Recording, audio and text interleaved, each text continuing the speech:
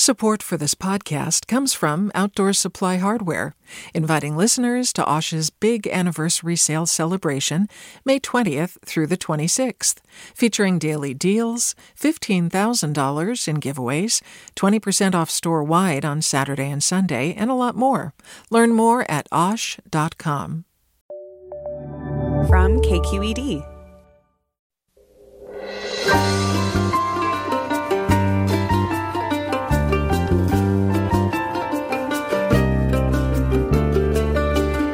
From KQED Public Radio in San Francisco, this is Forum.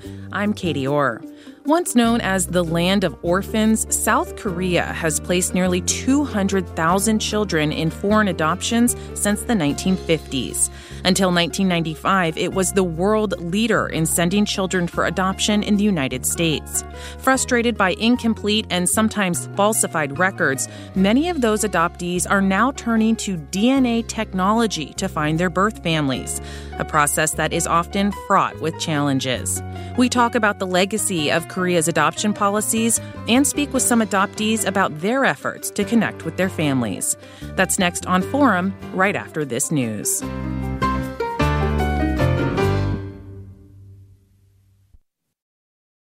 Welcome to Forum. I'm Katie Orr.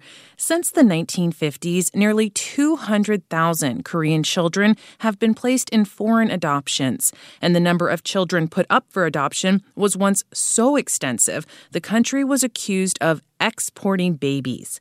In an attempt to rectify this troubled history, in 2020, the South Korean government announced a plan to collect DNA from Korean adoptees living abroad so they could find their biological family. This hour, we'll talk about the complicated legacy of South Korea's adoption system and discuss how adoptees are using DNA to find birth families.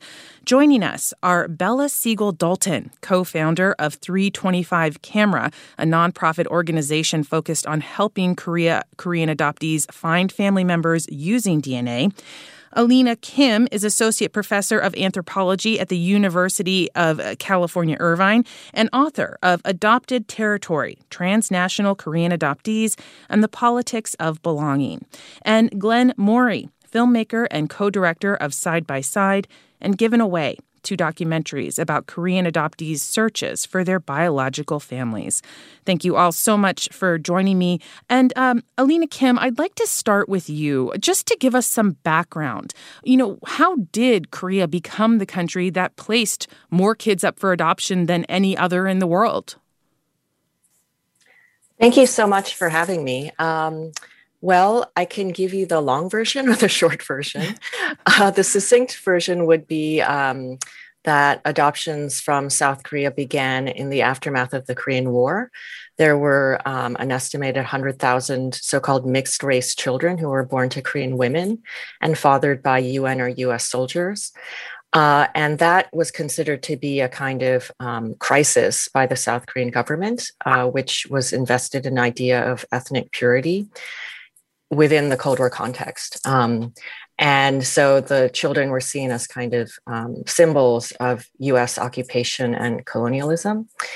And at the same time, there were many would-be parents in the US who were kind of locked out of the stream of adoption within the US domestic adoption scene. And so Korea became a kind of source country for American parents. And this shifted in the late 60s and really up to the present when the so-called mixed race children, ceased to be the main source of adoptable children from Korea. And instead you had children who were born to a Korean mother and a Korean father who were usually victims of poverty or divorce and ended up being adopted really in huge numbers. The peak was in the mid-1980s when almost 9,000 children were sent in 1 year. And since that time, the numbers have decreased. So even today, people may not realize that South Korea continues to send children to foreign countries for adoption. But those numbers have declined to about 300 per year in the last decade or so.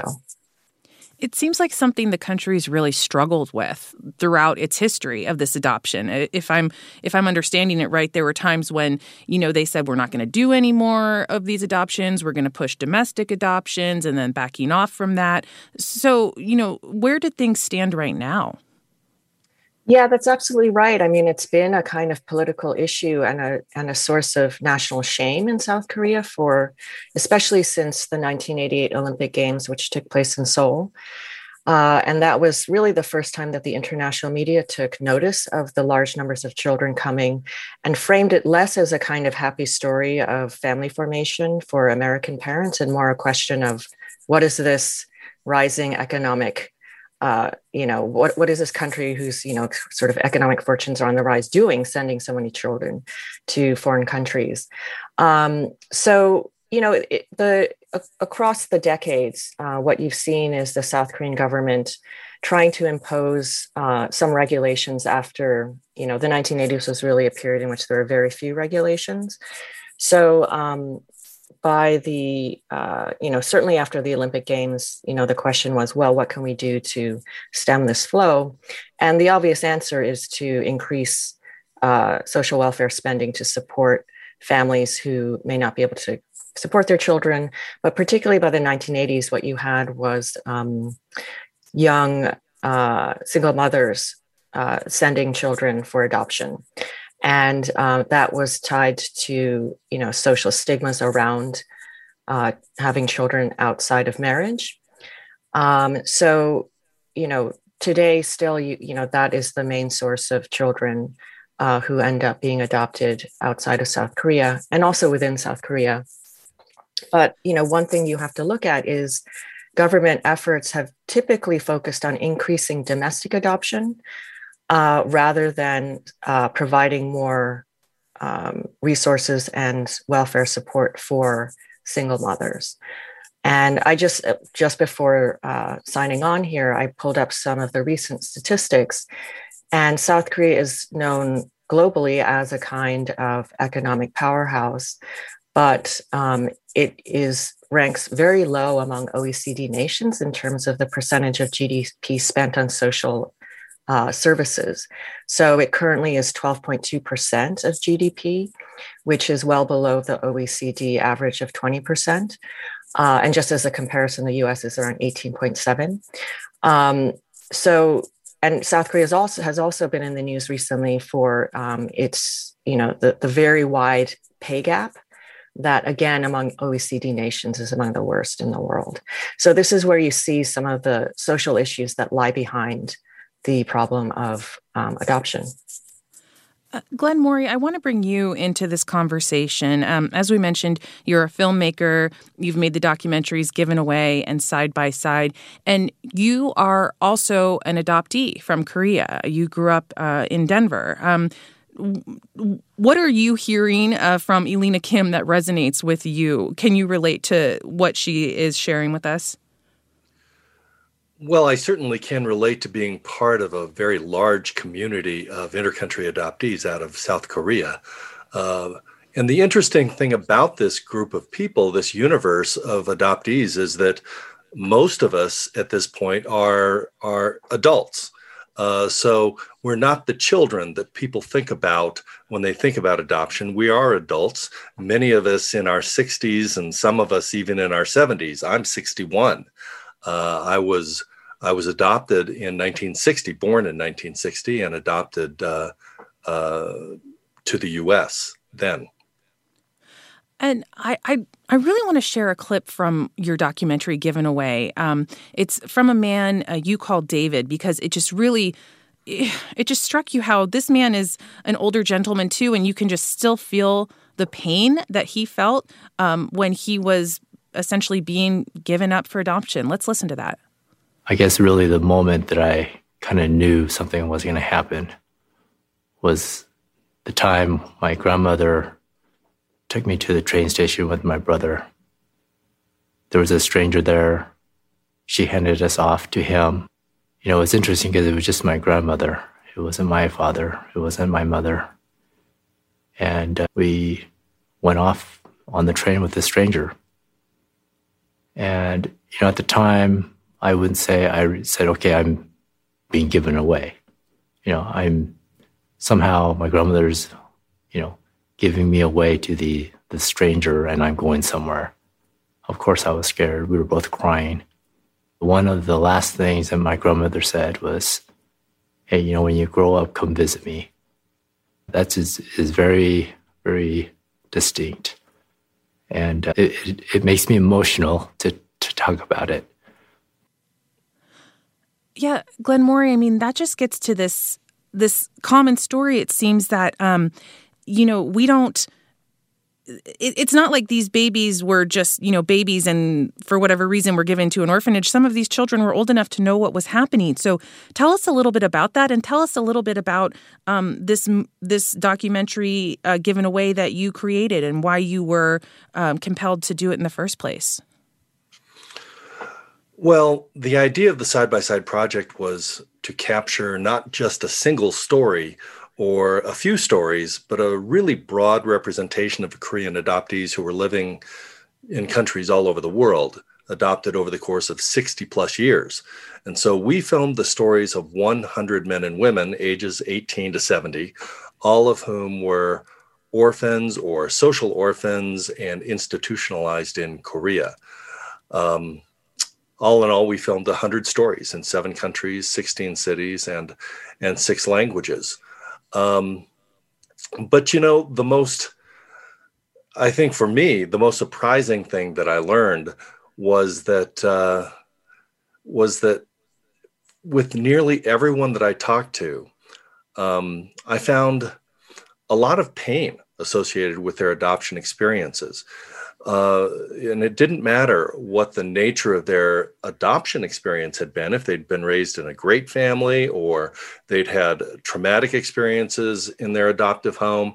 It didn't matter. I found a surprising amount of pain associated with everyone's adoption experiences. And it didn't even matter if they were struggling with life challenges in their current situation. It didn't matter if they had beautiful families and wonderful lives. The truth is that the painful memories, the painful feelings that they associate with their adoption in some very significant ways results in the kind of pain that simply doesn't go away.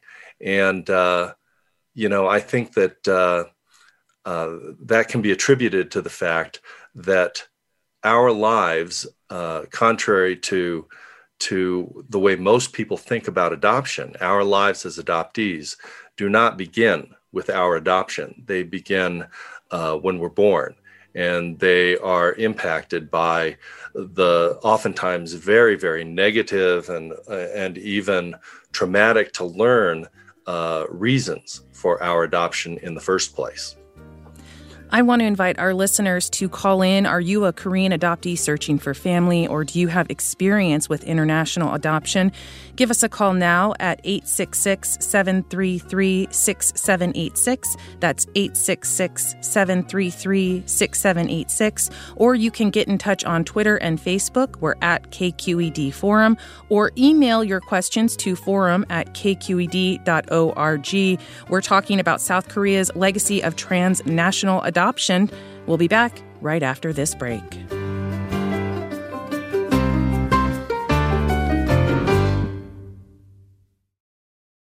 Support for Forum comes from San Francisco Opera. Set 10 years after a school shooting, the critically acclaimed opera Innocence takes us into a complex emotional journey where our understanding of innocence and guilt is constantly upended. Kaya Sariaho's ethereal score collapses the past into the present as a community of survivors grapple with how to move forward. Don't miss the highly anticipated American premiere of Innocence, June 1st through 21st. Learn more at sfopera.com. Welcome back to Forum. I'm Katie Orr, and we're talking this morning about South Korea's legacy of transnational adoptions and efforts by adoptees to find their families. I want to bring Bella Siegel-Dalton into the conversation now. She's co-founder of an organization called 325 Camera, which is aiming to help adoptees find their birth families through the use of DNA. Bella, thank you so much for speaking with us. Tell me a little bit about your organization and how it got started. Thank you, first of all, for this wonderful topic that means so much to all of us. We actually started in 2015 in October. There was an event held in Berkeley, California, at UC Berkeley by Me and Korea, which is an organization that was doing birth surges, still doing birth surges, and motherland tours. And they realized the importance of touching on the subject of mixed race Korean adoptees. And so they put this event together, and several of us were visiting a meeting in the Shattuck Hotel at room 325. And I had just recently found my father's family through DNA, and in talking with the other ladies, kind of determined where their searches were, and they just didn't know what to do with their DNA. And upon looking at them, I was able to say, you're really close. You could actually find out who your paternal family is. And that was when, that light bulb went off and we had the aha moment. If we could do the same thing with Korean families and actually get their DNA in the database, then we could help Korean adoptees who either have missing records, no records, or incorrect or falsified records, or those that have been stolen or relinquished without parental permission, find their correct families. And that was the turning point for us. Now, what did you feel like when last year the South Korean government said that it would start assisting in these DNA matches, and essentially adoptees would be able to submit their DNA to the consulate? And if I'm correct, this is the first time they were able to do it internationally, right? They didn't have to go to Korea to do that. I mean, so how big of a game changer was that? It's a game changer in the fact that adoptees no longer have to travel to Korea and jump through hoops in order to get their DNA in the database. Prior to 2020, they had to travel to Korea, as I said, but they also had to prove that they were a missing child and not relinquished for adoption. If you were relinquished for adoption, you could not be in the database. And that changed in 2020. The only problem is that every parent cannot get in that database. See, only the adoptees can go to the consulate and get in the database. But parents that no longer live in Korea cannot get in the database. Also, some people don't know, about the DNA. So that's why it's still important to get in the commercial databases. It's the consulate database is extremely, immensely important. Your parents may be in that database, but it's also important to get in all the other ones because your parents may not have ever DNA tested, but you may have a cousin who is now living in the States with their family, and they may DNA test and they may be able to connect you with your family.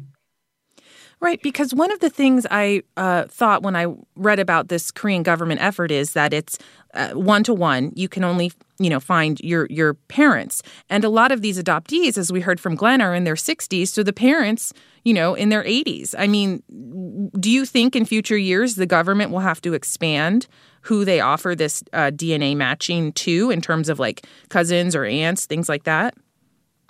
They would have to completely change. They're not using autosomal DNA, which is what the DNA companies are using. The commercial sites use autosomal DNA. In layman's terms, it just means DNA you get from mom or dad, whereas the DNA process used by Korea is either mom or dad, and it is only correct if it's a direct paternal or maternal match, so mom and dad, or a full sibling. We have seen mistakes made with half siblings. So it's very, we tell people, go ahead and still get a commercial DNA test. You only have to buy 2. You only have to buy Ancestry. You only have to buy 23andMe. You can get in the other ones with one of those kits already. So you don't actually have to buy 5 kits. I want to remind our listeners that we are speaking about transnational adoptions from South Korea and the country's legacy with those adoptions. Give us a call if you're a Korean adoptee searching for family, or do you have experience with an international adoption as a parent or a child. You can give us a call at 866-733-6786. That's 866-733-6786. You can also get in touch on Twitter and Facebook. We're at KQED Forum, or email your questions to forum@kqed.org. Now, Bella, you actually have found some of your family, your birth family, through DNA. Is that right? Tell us a little bit about that. Yes, I actually found my father's side of the family in 2015. And what I did was, once I isolated who I thought he was, I asked one of his other children, which would be a half sibling, if they would DNA test. And then once I got the results, I knew for certain that I knew my father's side of the family. When I talked to that side of the family, they were actually able to tell me some things about my mother. And I was shocked because I was told that my dad knew nothing about me, and that wasn't the case. And then, let's see, what year are we in? 2021. So in 2019, in December, I got a DNA match on Ancestry to a half sibling on my mother's side with a different father, American father. So we're both mixed race Korean adoptees. And then March of last year, so we're just past the 1-year anniversary, I got another match on Ancestry to a nephew. And when I contacted him, he said, hey, my grandma said that she put up 2 mixed race girls for adoption. Those would be my aunties. Are you one of them? So I found him, and his mother is my half sister on my mother's side, and she happens to be full Korean. And then you learned that your mother and sister your half sister had actually moved to the U.S. at some point, right? Yes, in the 70s, in the early 70s, shortly out, like within 5 years of me arriving here in 1966. Glenn, you're an adoptee too. Tell us a little bit about your story. Have you had any luck in meeting your birth family? So I have not had any luck with that. I was abandoned, according to my records, on the streets of Seoul when I was about 2 weeks old, and I was taken to City Hall to be processed, and then from there I was taken to an orphanage, a private orphanage run by the Holt organization, and 6 months later I was adopted to the U.S. And I think that I'm like many adoptees, because for every adoptee who reunites with birth parents or biological family, there are countless other adoptees who search but who have not had, or maybe never will, find biological family. Some search for years, and others like me hit a dead end really quickly, finding no information at all, not even a name. And the disappointment that comes with that is profound. It's deep and lasting. So I think that, when it comes to adoptees searching, most adoptees make an attempt to search. They have requested records while in the U.S., or they've gone to Korea to visit their orphanage or their agency. They've reviewed their records, if some exist. Some have gone through media. Some have gone through newspaper articles and television news and reality TV shows, where they communicate whatever little information they have, like when and where they were abandoned or relinquished. And then, of course, some have pursued inquiries through the Korean police or even private detectives. The DNA testing that began in somewhere around 2013, I think, is really is changing the chances of success for Korean adoptees who have little or no information in their records. But unfortunately, I think it's changed to this point mainly for mixed race adoptees, which is wonderful, obviously, for mixed race adoptees, but they have a better chance of connecting or being matched because there's so much DNA testing participation in Western countries. In Korea, where in all likelihood my biological family is entirely,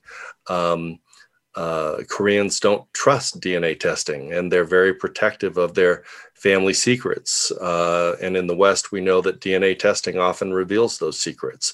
And so our chances for a match are considerably less. And in fact, I've only talked to, in my hundreds of conversations with adoptees around the world, just a handful of adoptees who have made connections with biological family that are Korean biological family. I want to take a call now. Paige in Oakland, go ahead. Hi, thanks for having this discussion. I am a daughter of somebody who was adopted from Korea, and I don't think she's ever really searched for her family, but I was just wondering, I mean, I've taken a 23andMe test, but I'm wondering if there are any other things I can do to initiate finding any biological family, or if it has to go through her. Bella, can you speak to that? Absolutely. DNA testing is great. If she could DNA test, it would be better because she's closer to the source. But if she can't or doesn't want to or is unable to at this time, you could certainly do it. I would recommend that you also test at Ancestry. They're going to have some great sales around Mother's Day and Father's Day. So that would be a great time to get one of the kits. And then you can transfer your 23andMe or your Ancestry to MyHeritage and to FTDNA, and you can join the 325 Camera Project. And I want to interject something because there are over 300 Korean families that live in Korea that are in the FTDNA database that are waiting to be matched to their children. So, yes, DNA test. Thank you, Paige. I want to read a comment now from Peggy. She says, I write as the parent of a daughter whom I adopted in China in 1994. When she was quite young, I had the opportunity to attend a Korean adoptees conference and develop friendships with some adult Korean adoptees. These relationships have been hugely helpful to me as an adoptive parent. I'm sure I made plenty of mistakes as a parent, but at least I could hear their stories and try not to make the mistakes that happened to them. She says, I do think adoptive parents owe it to their children to learn from adult adoptees, particularly in the case of transracial adoptions of any kind. Glenn, this kind of gets to the point from another interview in your documentary, Given Away, that I would like to get to. It's just the reality of growing up, primarily for many of these adoptees in like a white neighborhood, being a Korean child. Before you respond to that, let's hear from Charles, who describes his experience. My twin brother and I were adopted to Milwaukee, Wisconsin. Our adoptive father was Norwegian American and our adoptive mother was German American. Our mother's family, extended family, her relations, mostly all lived in the Milwaukee area. So we were surrounded by German American relatives. The area that we grew up in was 99.9% white. Of course, this was in the 1960s and early 1970s. There was virtually no consciousness around race. The way I like to describe it is that basically I grew up feeling like a Martian who had arrived from outer space in a spaceship. And years later, when I met other adoptees, it was like happening upon a convention of Martians and spaceships.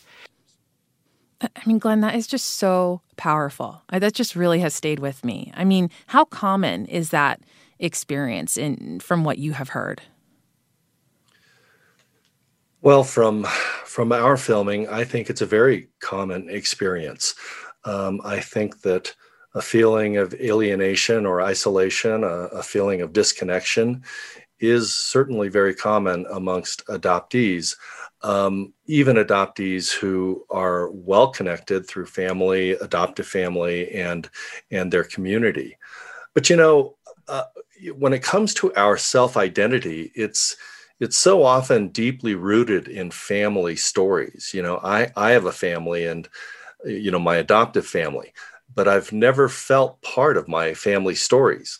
Those generations going back to the early American colonies with war heroes and preachers and farmers and crazy uncles and certain physical features from my mother's side versus my father's side. But those stories they don't explain how I came to exist in the world. They're largely irrelevant to my own life experiences as a Korean child growing up in white suburbia as an Asian American man. And so my face in the mirror bears no resemblance to anyone I know. I do not have anyone else's eyes or smile. I do not know the stories of my biological parents or how I came to be in the world looking like them. So for many of us, that is why we search. It's to fill in this not only informational black hole, but this black hole of identity that we need to make sense out of our lives. Alina, I want to bring you in real quickly. Tell me a little bit about the effect of these transnational adoptions. How common are they? And, do we see it from other countries besides South Korea in the numbers that we have seen? Well, I have to say, yes, definitely. There has been transnational adoptions from other nations, but Korea really holds a particular place in the history of transnational adoption because it was, even though it wasn't the first nation to send children overseas, it certainly has sent the most number of children, and it has had the longest program in the world. So there were other countries shortly after World War II, which sent war orphans and other needy children to other countries.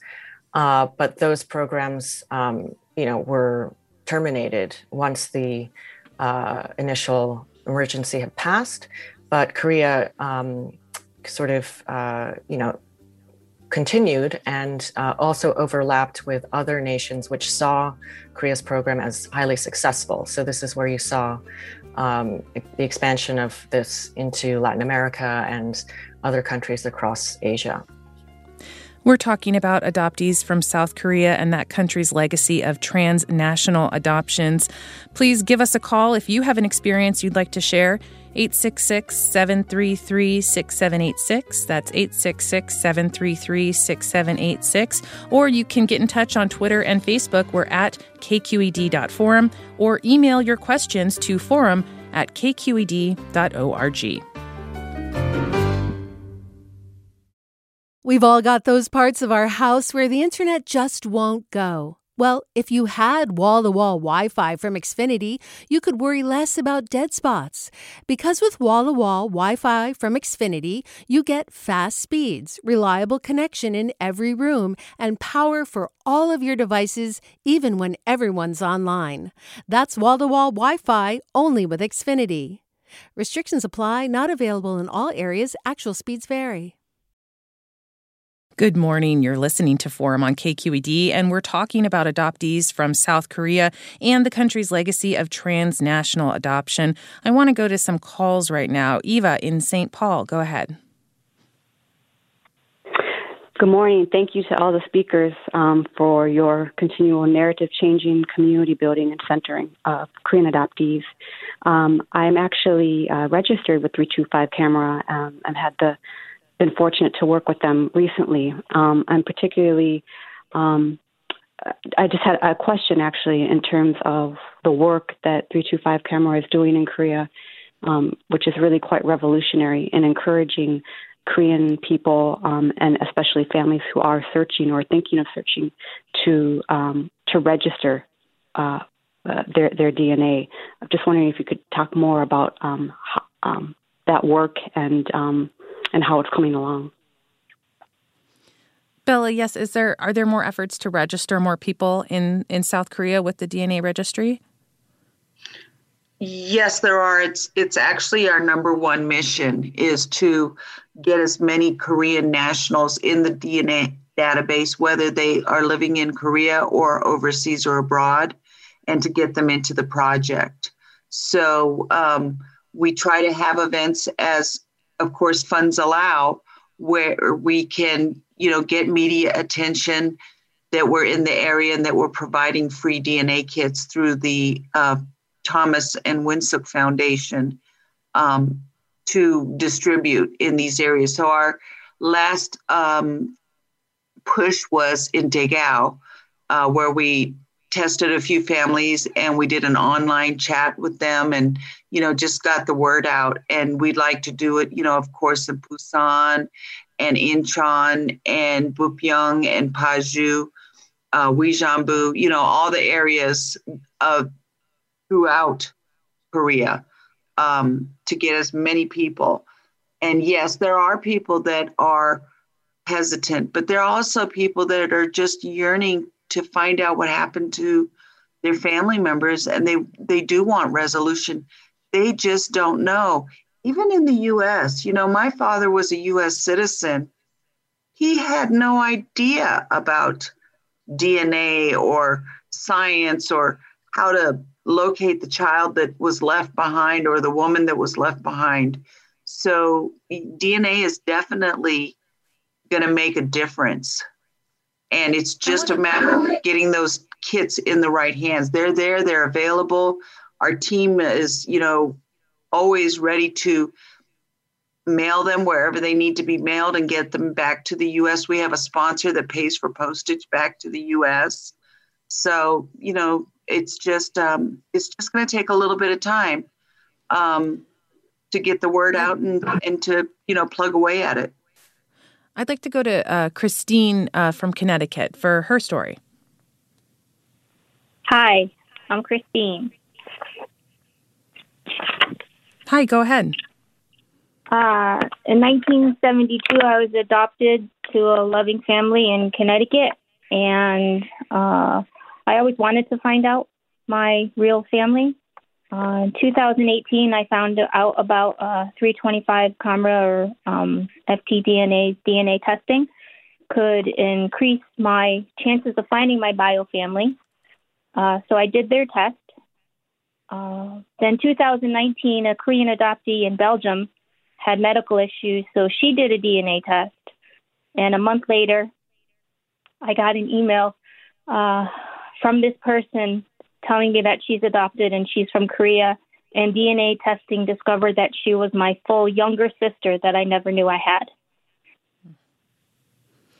I mean, those kinds of stories, I think, are why we hear a lot of people keep looking. They even if they know they're getting older and their families are getting older. I want to bring in someone who has a slightly different perspective just because she is from a younger generation. Alyssa Jung Perry, she is a producer with NPR's podcast Code Switch. She was adopted from South Korea and actually grew up in Modesto. Alyssa, thanks for joining us. Tell me a little bit about your story and how you wound up in Modesto. Hi, thanks for having me. I actually used to work at KQED. Welcome. Yeah, back. so, I was in the 80s and 85, which was one of the peak years of children leaving Korea to go to the United States or other westernized countries. I think I was born in 85 and I left 3 months later. So I was only 3 months old. My parents were living in Oregon at the time, and Portland area, one of the biggest adoption agencies, Holt, was having, they heard about, I'm sorry, let me gather my thoughts. They heard about a lot of people adopting babies in Oregon, and Holt was there. So my mom couldn't have any more kids at the time. And so they had put in to adopt me, because a lot of their friends had been adopting Korean babies. So, my parents are originally from California. So eventually we moved down back to California and landed in Modesto, which, if you know, is a pretty kind of sleepy suburban town, about 90 miles outside the Bay. It's heavily Latino and white, and it's very conservative. So I didn't really know any Koreans or very many adoptees growing up. You've done a lot of reporting on this yourself, and it seems that many of the people you've spoken to have actually had, pretty hard lives as a result of their adoptions, trauma that they're still dealing with today. Yeah, I've had people, I actually lived in Korea for 4 years. So I met a whole bunch of adoptees that were living there, and we all had very nuanced stories. Some people went to very nice upper middle class families or very rich families. Some ended up in families where there were, 13 kids that the parents have had. Some of them were adopted. And so you're just kind of a number in that household. Some people that I followed were sent to abusive homes at an older, they're adopted older, and then their parents didn't want them anymore. So they sent them back into foster care. So, there's some adoptees that have been dumped around, the foster care system here in the US.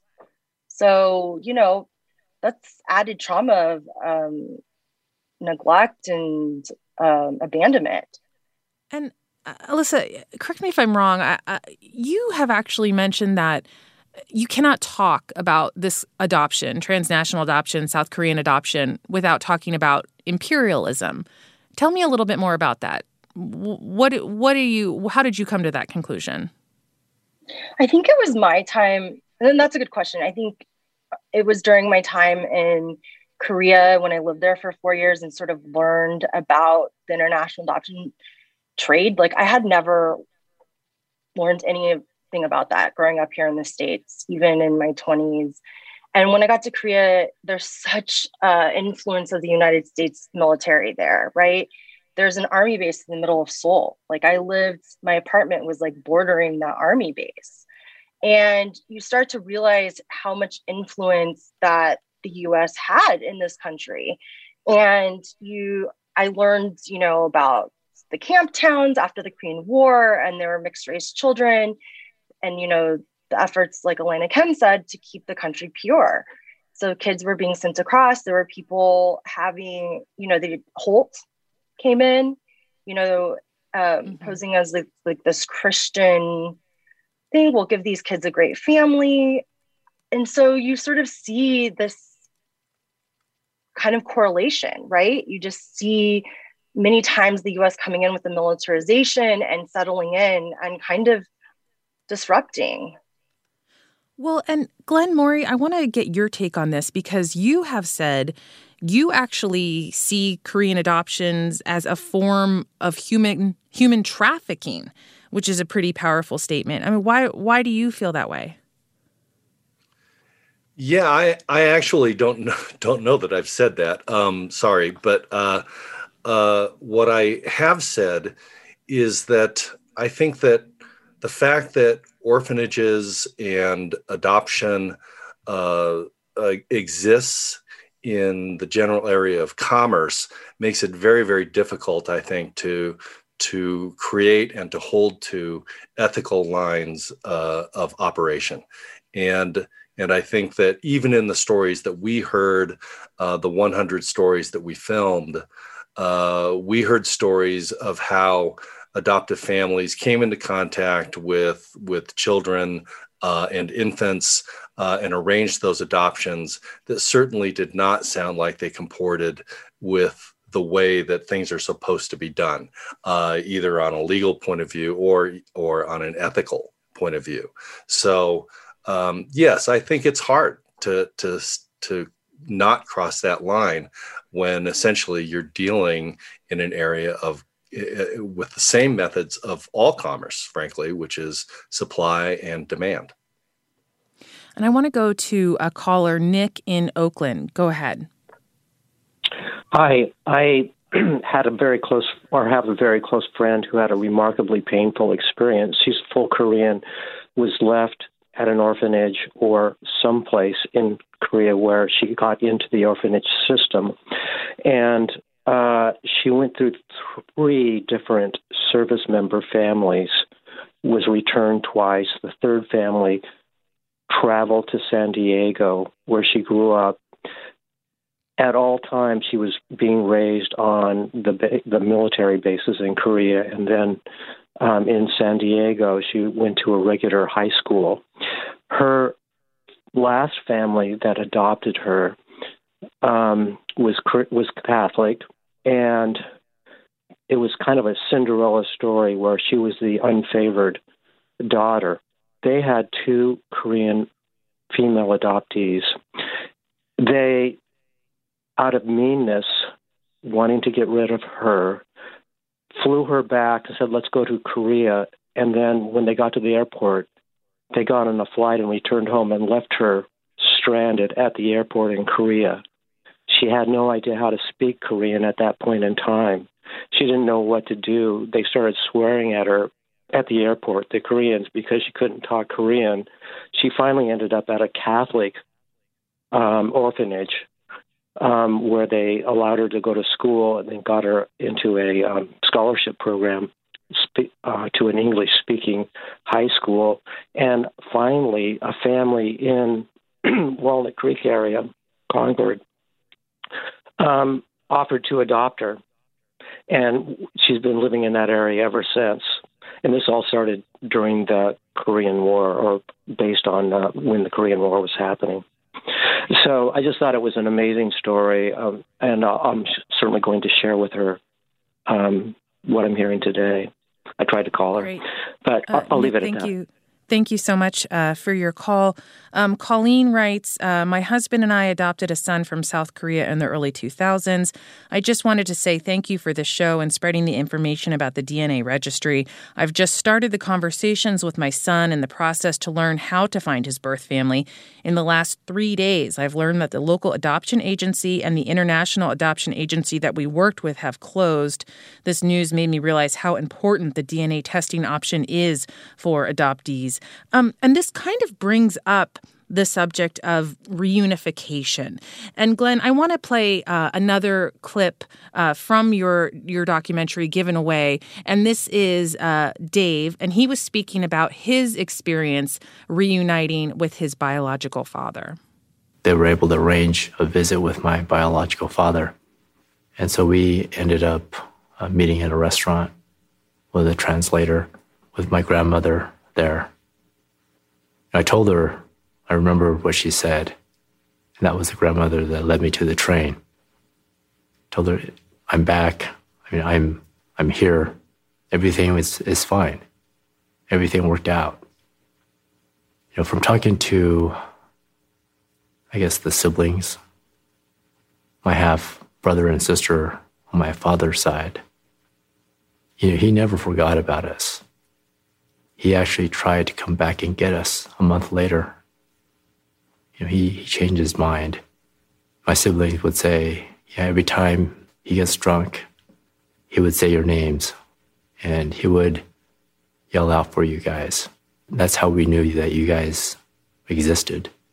You know, I have a couple kids, and I could just imagine how difficult that would have been. But, you know, at the end of the day, I appreciate what he did. Glenn, I think that cut just gets to such, you know, the nuances and the layers of these situations where, you know, the children are given away and perhaps they did have good lives, you know, are having great lives, but it doesn't take away the pain and, you know, where they came from. I think that's really true. And I think that that is one of the real overlooked parts of the public narrative and the social narrative on intercountry adoption, but it also goes both ways. Right now, I'm in touch with a woman in South Korea who is looking for her sister. Her sister was born in 1960, was taken to an orphanage in 1966 because the family was very poor and simply couldn't support all of these children. And that sister was adopted out. And now this woman in 2021 is desperately trying to find her. And what had not occurred to her was the idea of DNA testing. And so we really have to make more of this method, not just for adoptees, but for biological family of adoptees who are very, very sincerely and very with tremendous effort are trying to find their siblings and children. Alyssa, what have you heard from the people you've spoken to about their successful, reunifications, and that they found people from their birth families? What were those experiences like? Yeah, I mean, I got to experience by osmosis a lot of these reunifications while living in Seoul. And, some were really sad. One friend told me that the adoption agency got them in touch with an aunt, but not the mother. And so she met the aunt, and the aunt said, I was the one who took you to the adoption agency, and I signed off as your mother. Your mother is living with a whole new family right now. Please leave her alone. There's those kind of stories. There's some stories where a couple of people I knew were reunited with their parents, and their parents were still together. And their names were just on the adoption papers with the agency. And these numbers, they're sort of like social security numbers.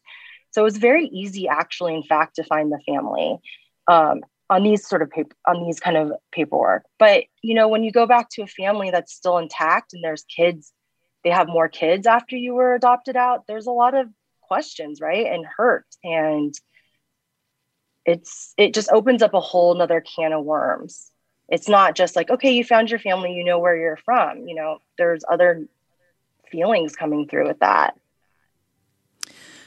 If you want to put up, if you would like more information on how you can find information perhaps on a birth family in South Korea, you can email familysearch@325camera.org. That's KAMRA.org. We've been talking about adoptees from South Korea and that country's legacy of transnational adoptions with UC Irvine professor Alina Kim, Glenn Morey, who is a filmmaker of the Side by Side project. Bella Siegel-Dalton is co-founder of 325 Camera. And Alyssa Jong-Perry, she's a producer with NPR's Code Switch podcast. Stay tuned for another hour of Forum with Mina Kim. I'm Katie Orr. Bye-bye. Funds for the production of Forum are provided by the members of KQED Public Radio and the Germanicos Foundation and the Generosity Foundation. Support for Forum comes from San Francisco Opera. Set 10 years after a school shooting, the critically acclaimed opera Innocence takes us into a complex emotional journey where our understanding of innocence and guilt is constantly upended. Kaya Sariaho's ethereal score collapses the past into the present as a community of survivors grapple with how to move forward. Don't miss the highly anticipated American premiere of Innocence, June 1st through 21st. Learn more at sfopera.com. We've all got those parts of our house where the internet just won't go. Well, if you had wall-to-wall Wi-Fi from Xfinity, you could worry less about dead spots. Because with wall-to-wall Wi-Fi from Xfinity, you get fast speeds, reliable connection in every room, and power for all of your devices, even when everyone's online. That's wall-to-wall Wi-Fi only with Xfinity. Restrictions apply, not available in all areas. Actual speeds vary. Did you ever wonder what it's like to live alone, hidden in the woods, not speaking to a single soul for 30 years? Or wander the desert, uncover a hidden well, and dive to the bottom of the deepest water hole for 2,000 miles? The Snap Judgment Podcast takes you there with amazing stories told by the people who live them, with an original soundscape that drops you directly into their shoes. Snap Judgment. Listen and subscribe wherever you get your podcasts.